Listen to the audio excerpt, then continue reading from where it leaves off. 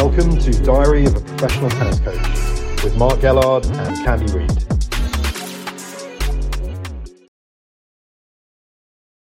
Hello and welcome to this latest edition of Diary of a Professional Tennis Coach. My name is Candy Reid, and on today's pod we've got a great interview with the coach of Jelena Ostapenko, who's already won 2 WTA titles this year. Stanislav Komarski details his work with Jelena and how he got into the business. That's coming up later. But first, it's time to check in with our resident pro, Mark Gellard, and find out where in the world he is this week.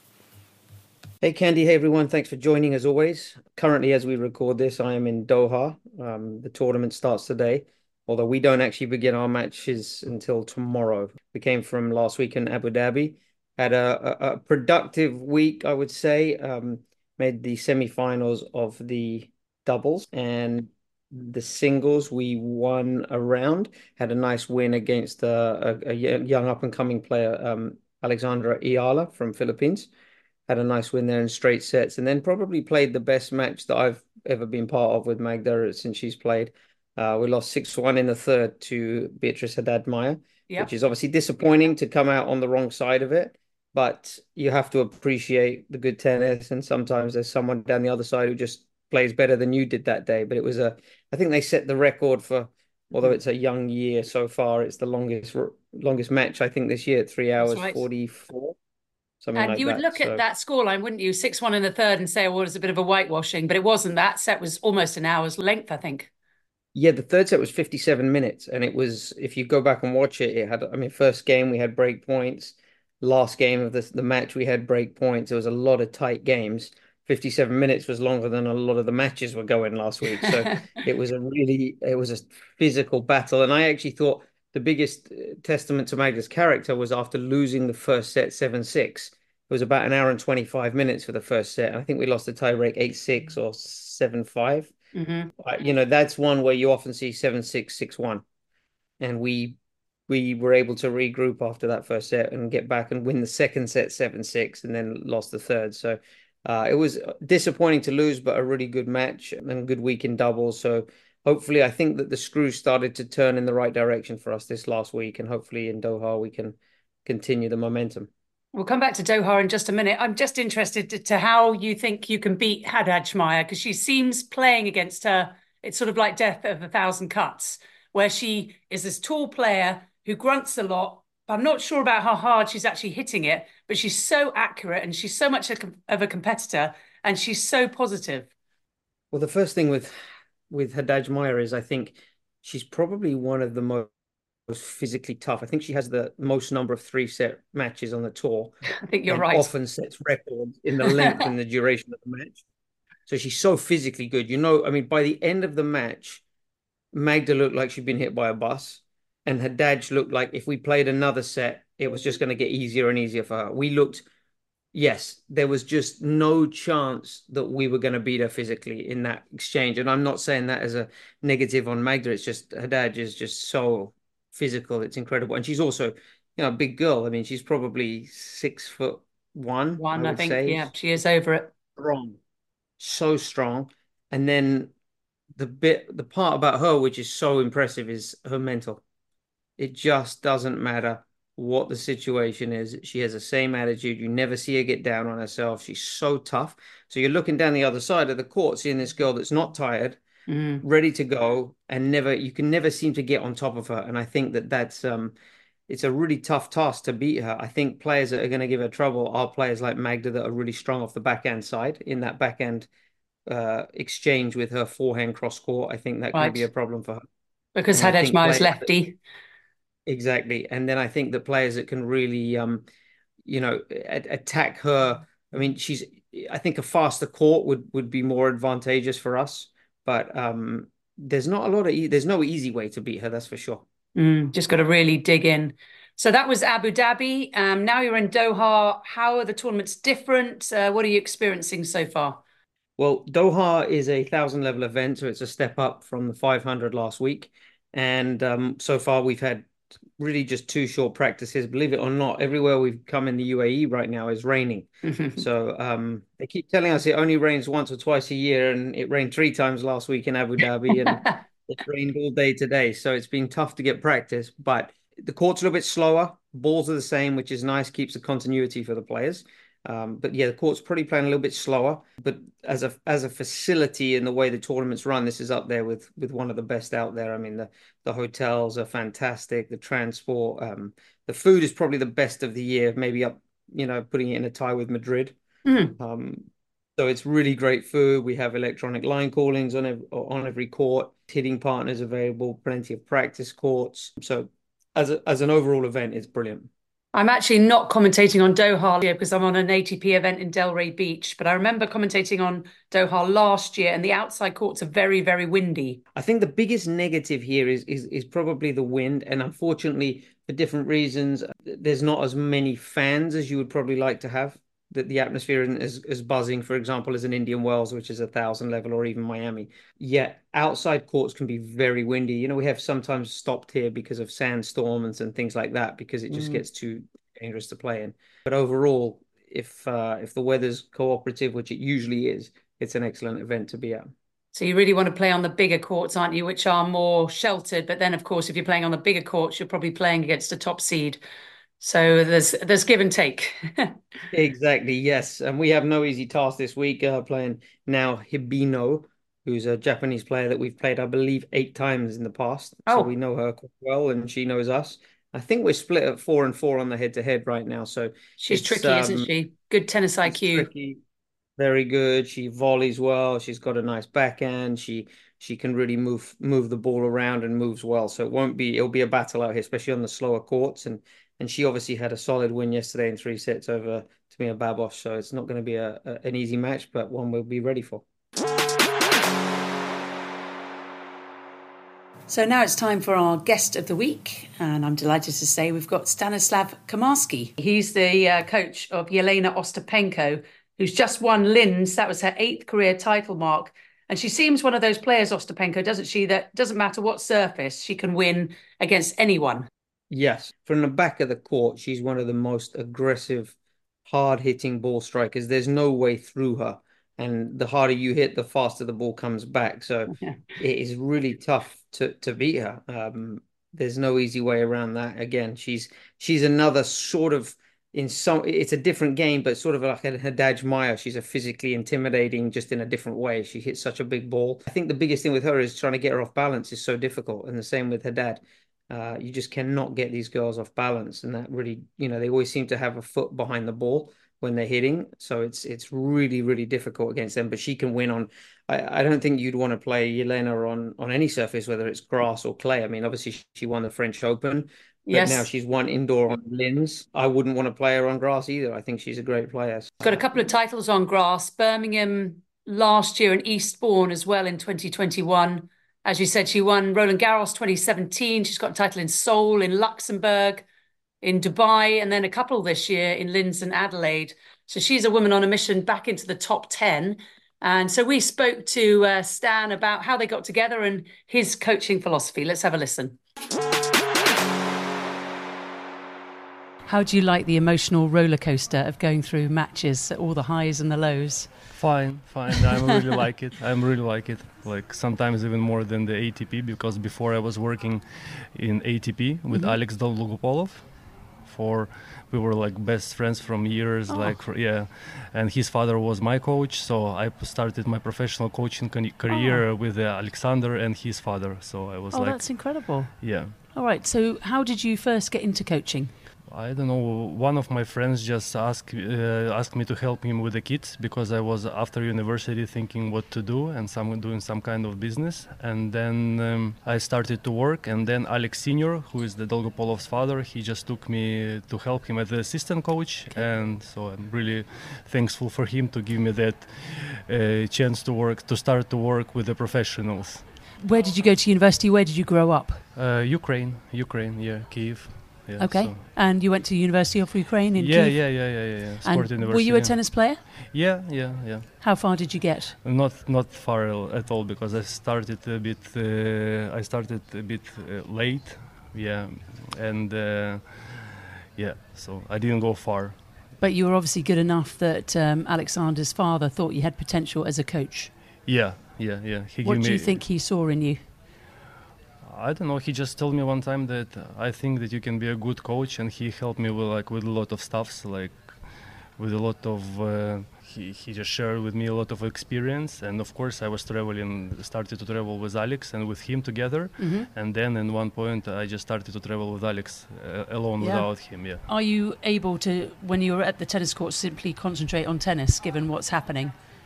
Yeah, I'm okay with that because as you know, Luda is my fiance as well. Not only I'm coaching Alona, helping a bit Luda, but also we're living together with Luda, so it's like sometimes it get difficult because everything is mixed. But I'm like really happy with that, and every day is like new experience with the girls, and I hope we're doing well. So. Well, you're doing really well. And you said Yelena Ostapenko's name is Alona, isn't it, to her best friends, and you called her Alona? Yes, Alona. Yeah. Okay. And then Ludmila is Ludo. Luda, and that's your Luda. fiancée. You've been engaged for a little while now. We did it last summer, but again, because of the hard situation in Ukraine, it's difficult for us to manage with the documents to make it's official. So now I'm trying to do it through the embassy in Slovakia, where we're staying right now. Okay. Yeah, so I'm trying to do it through the embassy, and it takes a bit of time to make it more official. I remember, I think Marina Zanevska, who also was from Ukraine and represents Belgium, got married in Las Vegas, didn't she, because of the situation? So she took desperate measures. So you've been working with Alona or Yelena Ostapenko for how long? We started 2021. We started 2021. Then we had a bit of break, like for 6 months. I was helping and working with Marta Kostyuk. Yeah, I remember that last Australian Open. Yeah. And then we started to work with Alona again after Roland Garros. So. And how is her game? Because obviously I think she was the most attacking player on the WTA Tour last year. I think the numbers bear that out. So very attacking game. What specifically do you work with her on getting better? I think the most part of her is like the mental conditions. Yeah, and also, of course, like to clean up the ground strokes, to work on the ground stroke of her best patterns. So that is what we're doing. And she's a major champion. Do you think she can win another major? Because I personally do. I'm sure that she can win another major, not one. What surface do you think she'd win one? Because she's got a Roland Garros title on the clay. Yeah. So but can she win on the hard courts? Yes, I think she also can be good, and she's good on the grass court. She's really good on the grass. Yeah, so it doesn't matter for her about the surface. I think she can win anywhere. It's just a matter of time, and now she's doing the big steps forward. And I think she will win it. Oh, well, I'm excited to see that. Just going back to your coaching, how do you think you've changed or developed as a coach from starting point to now? Difficult one? Yeah.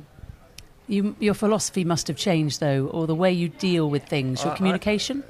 Communication, and I don't think like it's I have some philosophy of coaching, because every player is different, and you need to find a way how to improve him and how to make that microclimate in the team that everything will go well. So I think for me it's like every day is new, and I'm like to have challenges, and I like to improve.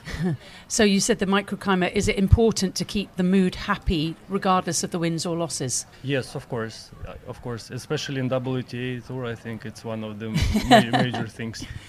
I think you're probably right. How does it differentiate between coaching an ATP player and a WTA player? I think now it's a bit different, because I was a bit young, and I was like studying a lot from the older coaches when I was traveling with Alex, but it was a huge experience for me. And here is a bit different. Now I'm a head coach and working with such a nice player, so it's a different story. Yeah, you hit the jackpot, didn't you? You're obviously working the mental side with Yelena Ostapenko. Are you also doing her fitness? Are you booking the courts? Are you doing the travel, or does she have someone else to do all that stuff and you're just doing the tennis? I'm just doing the tennis, because we have the fitness coach with us. Okay. We have the manager side covered. Yeah. So everything doing their part of the job. So I'm just doing tennis job. You can just concentrate on what you're Yes, really good yes, at. yes. And obviously engaged to Luda, how does that make a difference in the equation? Because obviously there's three of you in the relationship and your singles focus is on Jelena, your doubles focus is on Ludmila and Jelena. I'm mostly focused on the singles. Okay. Yeah, mostly focused on the singles and helping, of course, Luda. Mm-hmm. Yeah, but we are not practicing like together like the doubles game because Alena mostly involved in the singles matches. So we do, of course, some exercises for Luda with the doubles drills and everything. But yeah, it's going like this. And what's the overall plan for 2024? We're sitting here at the Australian Open. Have you got sort of the next month or two devised, or have you got a plan for the whole year, essentially, with changes maybe to be made? We will see how it goes. Yeah. So far the season started unbelievably good for both of them, for singles and doubles. So we will see how it goes. So everything is fine. Everything is amazing, not fine. It's so good. Well, that's a great way to end. Stanislav, thank you very much for speaking with us. It's been a pleasure. Thank you. I've known Stan for a while. He's a real nice guy. He's been a kind of a staple on tour for a long time now when he's worked with Marta Kostyuk. And as he mentioned before that, he was with a really talented Ukrainian male, Alexander Dolgopolov, who was an exceptional player. And he's always a really nice, humble guy and has had a lot of success, I think, in a second stint now with Yelena Ostapenko. But also we knew him. He worked about a year ago, I believe it was, he said, with Marta Kostyuk. So we've spent a lot of time on the court with him. And, you know, he always seems to have success and he's doing a great job. And obviously his fiancée, Kichenok, she's one of the doubles players. She's a really, both the girls, Ludmila and Nadia, are really nice girls, very respected and very good doubles players. And actually, to be honest, we're both very good singles players in their own rights as well. Maybe just didn't have things go all their way. But yeah, know Stan very well. And he's a good person to have around on the tour. Now, obviously, it's difficult as a coach-player relationship because we know Ostapenko. Anyone who's watched her can tell that I think she'd probably agree with you. She demands an awful lot of both herself and her team. You can see a lot of eye rolling and a lot of disagreements with the electronic and umpires as well. But he seems to really enjoy it. Yeah, I think it shows you what different personalities connect and what some people are willing to do in pursuit of I suppose, success.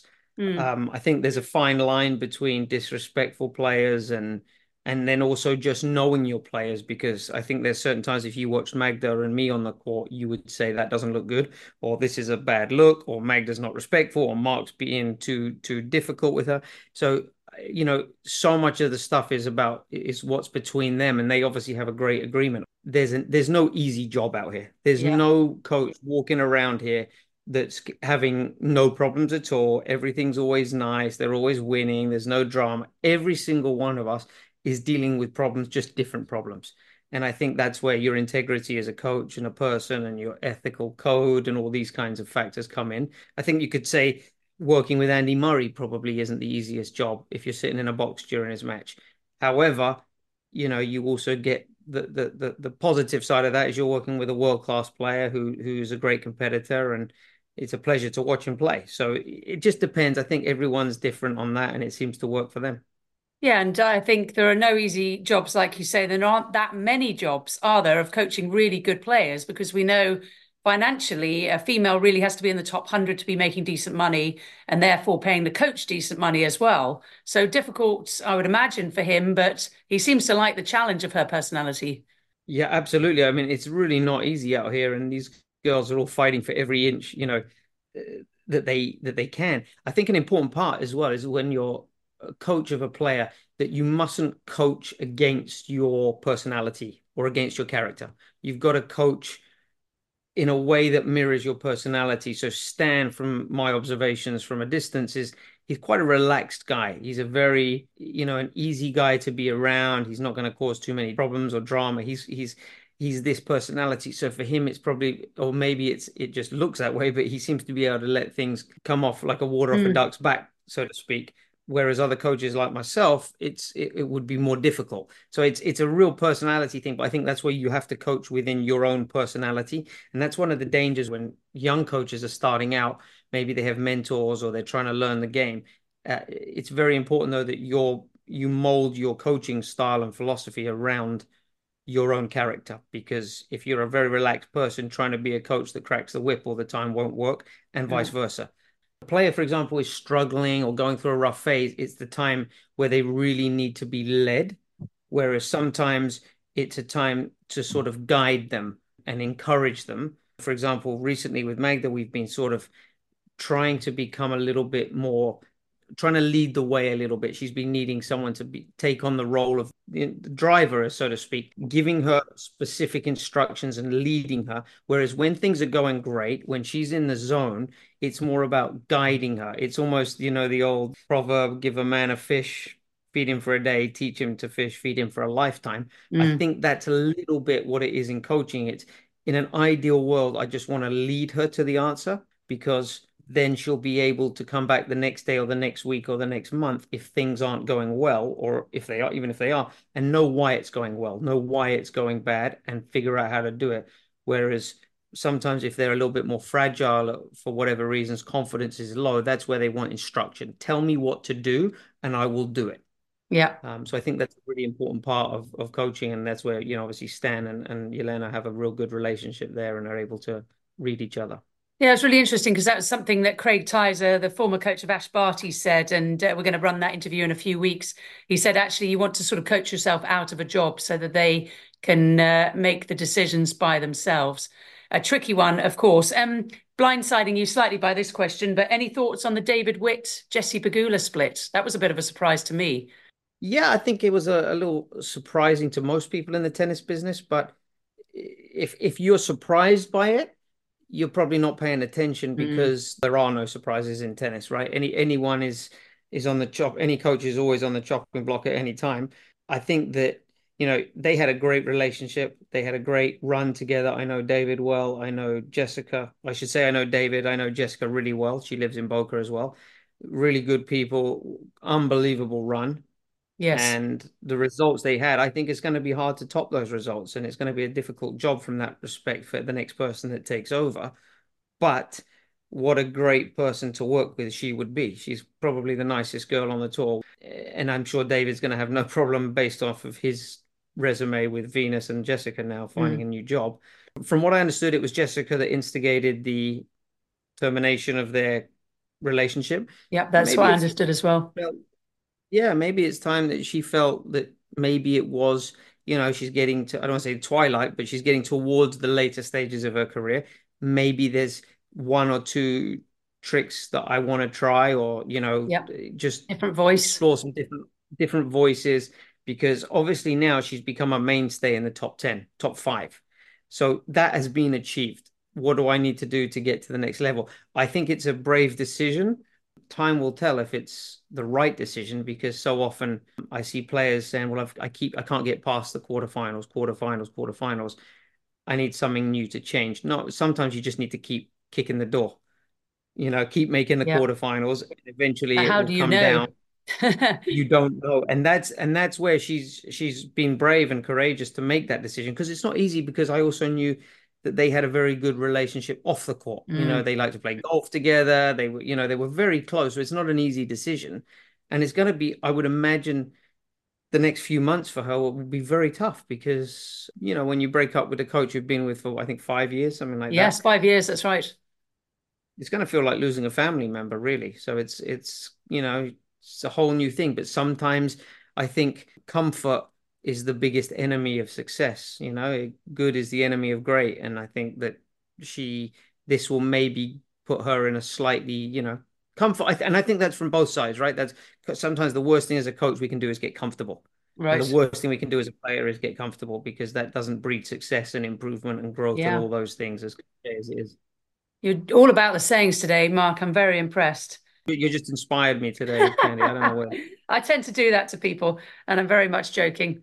We'll see how that goes. And it must be a professional decision, mustn't it? Not a personal one. And for her to get, I suppose, a little bit closer to winning a major. We also know that Pegula's been working a little bit with Andy Roddick on her serve. So he's also been working with Coco Gauff. So, if Magda has any service problems, he might be your first call. Well, you're giving me news there. So did you say Jessica was having work? Well, I knew Coco was with Andy. Yes, Jessica apparently. As well. That's right. Wow. Wow. So That's there we interesting. go. I didn't know that. That's interesting. I'd be interested to see if it's beneficial for them, because I think that for whatever reason in tennis, there's a stigma attached to coaching, and that, I would imagine that the reason they've gone to him for coaching on the serve is because he had a great serve. But Yes. I don't necessarily always think that because you can do something well means you can show others how to do it well. It seems that in tennis, for whatever reason, there's always that it's an industry standard. Well, well, what level did you play at as a coach? What level did you, and whereas in other sports, maybe you look at whether it's soccer and Alex Ferguson or Bill Belichick in the NFL and the coach of the Miami Heat, whose name's just Eric Spoelstra, they were never top players, never really anything in their sport. But in tennis, it's always very interesting that it still seems to be a sport that requires coaches to have played at a level. But Yes. I'm interested to see how it works, and I'm sure he has a lot of great knowledge and insights. I'm just, yeah, I have the jury is still out for me on that. Well, we'll see when Jessie comes back. Is she in Doha? Have you seen her? Because she was ill, wasn't she, at the I Australian Open, then pulled No, out for a Jessica, I couple of don't. tournaments. Yeah, she's not playing here. I don't know about Dubai, but I know she didn't play last week in Abu Dhabi or here. Mm. I think she's suffering from a little bit of illness after Australia. She looked Yeah, pretty sick. I think she was she one of those she that got the got flu. exactly. So and look, that's the one thing I think people that watch TV, they don't appreciate what a grueling schedule it is for the players. Even when you and I discuss it, it's so difficult, it's so long, and it takes a toll. And at some point, something's got to give. People talking about, even for example, Maria Sakkari, oh, she's struggling a little bit. Yeah, but or even the crazy one to me is Novak. Is he in trouble now? Yeah, It's that's ridiculous. Are these people expecting that you just continue winning and winning until you die or until the last day you play? It's at some point what goes up must come down. And Mm. I don't know, I think people don't appreciate how good these players have been for that long. I mean, Jessica's been top 10 for a For good a few while years now. now. Yeah, she has. And that's unbelievable. I mean, I talk about Magda's biggest achievement for me is staying in the top 100 for 8 years in a row. I Which mean, is Jessica's been incredible in in the top itself. 10. Right. Anybody And who's and played the game Jessica's at been any top kind of 10. level knows how difficult that is. And to do it 8 years in a It's row is incredible. just insane. It's incredible, and that not to drop out with injuries or bad spells of form. Jessica, like I said, it's 3 or 4 years now she's been up at the top. I'd Mm. need to check the numbers, but it's something like that. Yeah, And no, you're absolutely right. And, consistent. and she's a top five stalwart, isn't she? We know she's going to get to the quarterfinals and majors almost every time. She very rarely loses to people she shouldn't. That's exactly right. That one there is huge. That she always tends to beat the players below her. Mm. And then everything else, the players rank the same or a little bit higher. That's, that's up for grabs. But she's unbelievable how consistent she's been. Yeah. And she should be commended for that. And David for his job. I think he won Coach of the Year award last year or the year before. So, he's obviously been recognized by others for what he's done with her. Yeah, I think it was a couple of years ago. David Witt, as you said, will find no problem finding somebody. I wonder if he'll actually head to the ATP Tour. It'd be interesting to see him with someone like Brandon Nakashima, see what he could do with him. But we shall see. Watch this space. All right, Mark, we'll leave it there. Good luck in Doha. We'll catch you in Dubai. That's next week. And I hope everybody enjoyed our conversation with Stanislav Kamarski, the coach of Yelena Ostapenko. She's got 8 career titles now. I wonder if she'll win any more in 2024. You certainly wouldn't put it past her, would you? Absolutely not. Thanks, Candy. Thanks, everyone, for listening. And don't forget, you can also contact Mark or ask him a question at DOAPTC. We're on Twitter, also known as X. Thanks for listening, and speak to you again next week.